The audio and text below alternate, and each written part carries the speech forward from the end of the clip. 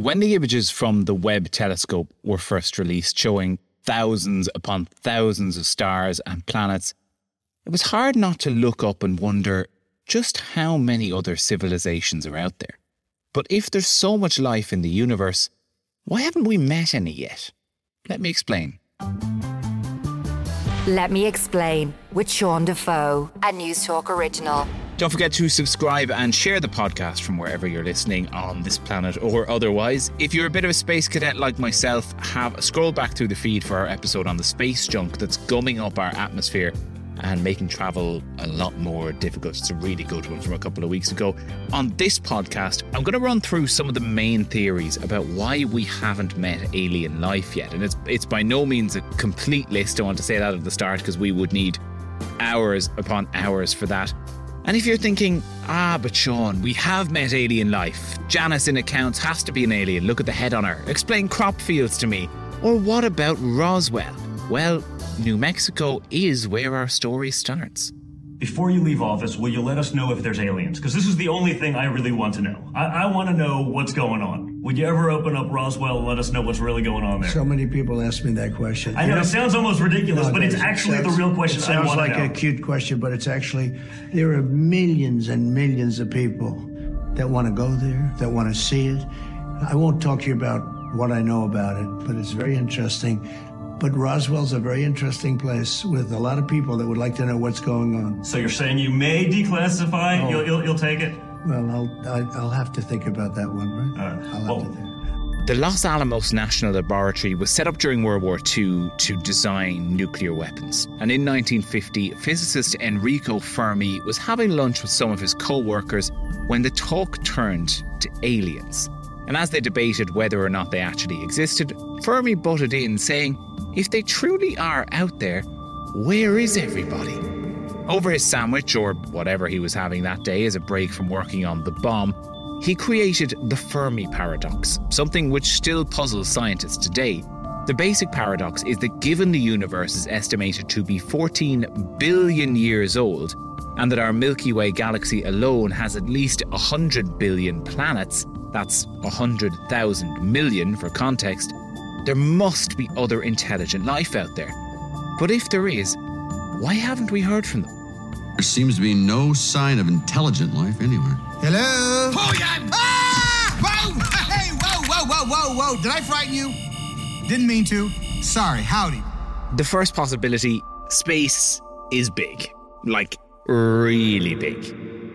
It's hard to say exactly how big, and of course the universe is expanding, but it's estimated that the edge of the visible universe is about 46 billion light years away, which would mean the total diameter of the universe, or at least what we can see of it, is about 92 billion light years. So it would take something travelling at 300,000 kilometres a second, 92 billion years to cross it. Like I said, big. So finding another race in that space is a literal needle in a 92 billion light year haystack. But surely in all that much space, there must be a lot of life, right? Like when you think that our ancestors have been around for something in the region of 6 million years and modern humans as we know them only about 200,000 years, it's not improbable to think that somewhere in the vast universe in the 14 billion years since it's been created, a race has had the time to develop technology that would allow it to travel much more quickly, colonize vast parts of the universe and be detectable to us or have made contact with us. But we've got nothing. One theory that aims to solve the Fermi paradox is while there might be life out there, it might not be that smart. My personal guess is that the intelligence is probably rather scarce in the universe. But we don't know. We really need to find that one out. This is Anders Sandberg from the Future of Humanity Institute at Oxford. It could very well be that intelligence is so scarce that it's not just that we're alone in our galaxy, but we're alone in the local supercluster, that the next intelligent civilization over is literally billions of light years away. So as far as risk is concerned, having few alien civilizations might actually be good news, which sounds a bit paradoxical. The reason is that if we see an empty sky, the explanation might be that intelligence or life is very rare. Or it could be that intelligence is common, but it tends to get wiped out. This is why we are really keen to figure out what the actual reason for a fairly empty sky is. A few years ago, Sandberg and some colleagues released a paper suggesting that not only are we Earthlings likely alone in our Milky Way galaxy, but there's a 50% chance that we're the only intelligent life in our observable universe. This fits in with what's called the rare Earth theory as a solution to the Fermi paradox. The theory posits that there could be other life out there, but not remotely close to human intelligence in the sense of building things, invention, and wanting to explore the universe. Like we share a planet with many smart creatures you may call intelligent life forms. Dolphins, for example, incredibly intelligent.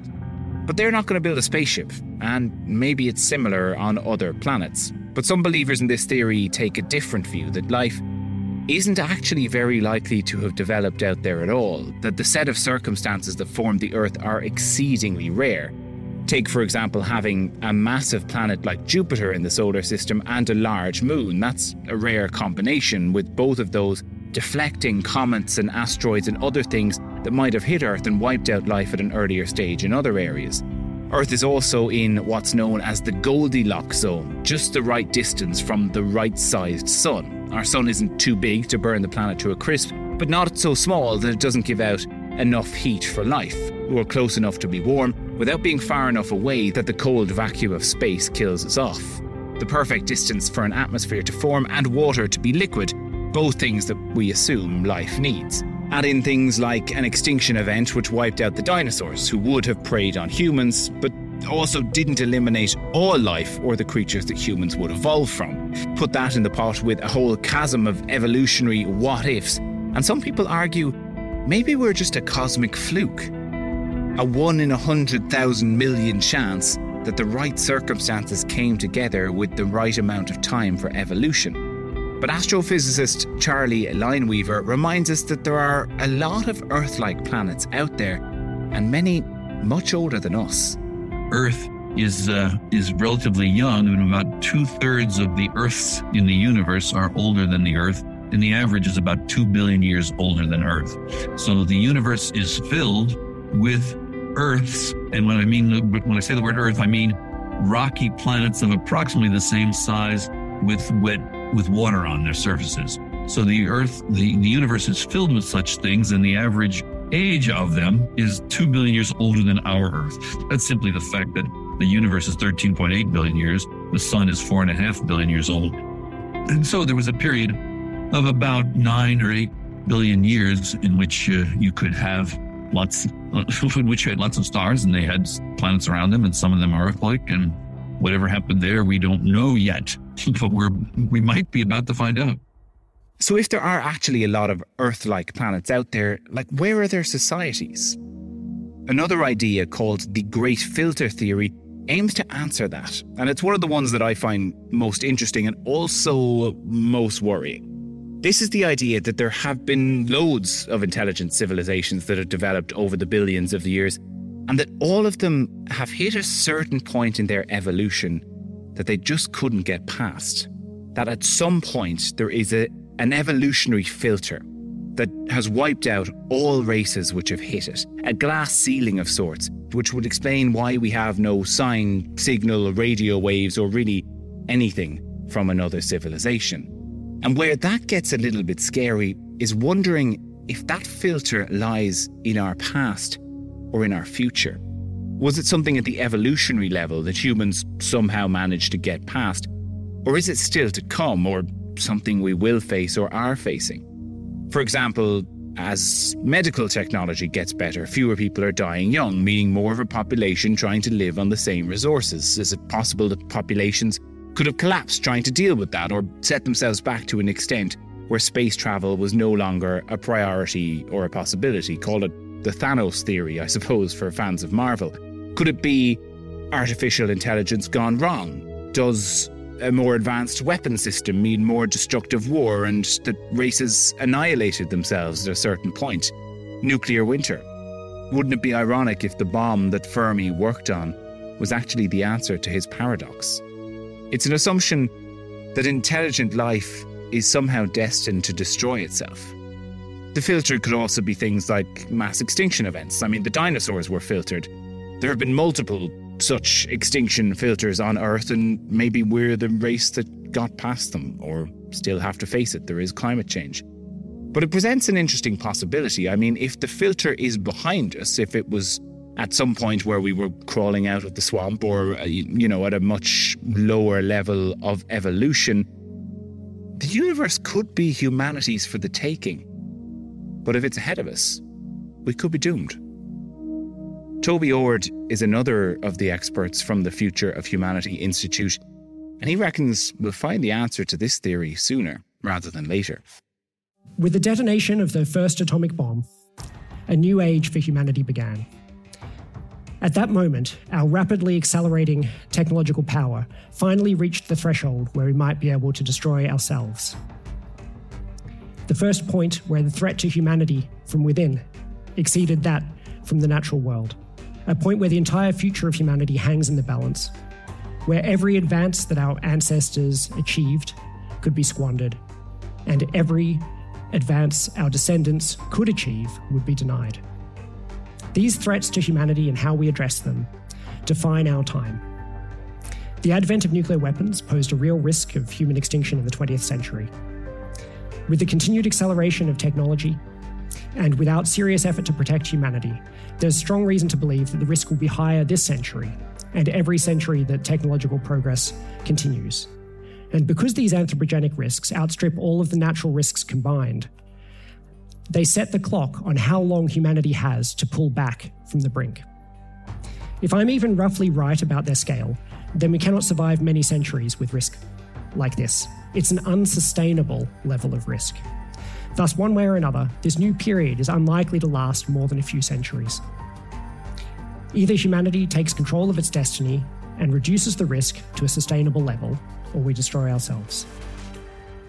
Other theories, like the Great Silence theory, suggest that there are actually loads of advanced races out there and that we're just too backwards for them to bother making contact. Their technology is so advanced or operates so differently to ours that we can't detect it.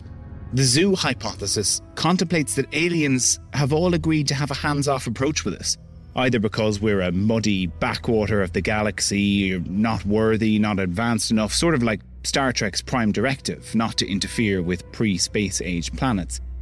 The theory goes further to suggest that we might actually be a sort of a cosmic zoo, with aliens watching and conducting experiments on us as a race. Or keeping us safe, the galaxy's nature preserve. They can see us, but we can't see them, sort of an intergalactic Truman Show. I hereby proclaim this planet Trumania of the Burbank Galaxy.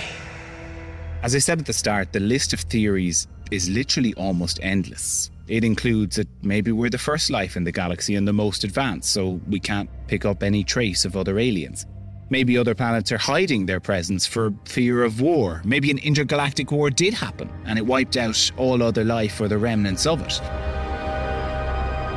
All right, you alien assholes! In the words of my generation, up yours!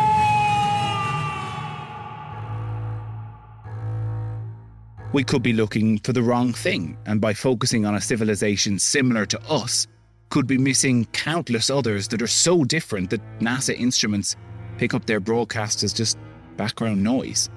Our technology might not even be good enough to find other races yet. Maybe space travel is as difficult for everyone as it is for us, and more futuristic races simply gave up to focus their resources elsewhere. Perhaps aliens don't share our fascination with the universe around them and are quite content on whatever planet they're on. There is one theory that there could be massive planets, many, many times the size of Earth, where their races are trapped on the planet because the intensity of the mass of the planet makes gravity so much stronger and they literally can't build the technology to escape it. Maybe aliens aren't carbon-based life forms at all and are so different we wouldn't even see one if it was sitting in front of us, a pile of particles instead of a green man with a roundy head.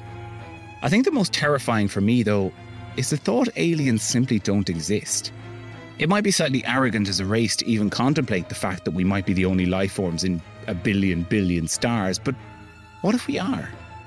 What if when we look up, nothing is ever going to look back. How much more important does that make it to ensure that the human race survives? That if we fall to climate change or war or any one of the existential threats to humanity, the last intelligent life in the universe would be snuffed out. Whew, that got fairly heavy towards the end, so you're welcome for the existential crisis the next time you look up at the stars. It does always actually make my daily problems feel quite small when I look up at the sky and think of all the different people that could be out there. Maybe are out there, maybe not, who knows. I hope you've enjoyed this podcast, and please do share it far and wide across the galaxy. If you have, it was researched and presented by myself, Sean Defoe, with John Keogh as editor and Lachlan Hart making things sound good. Chat to you next week.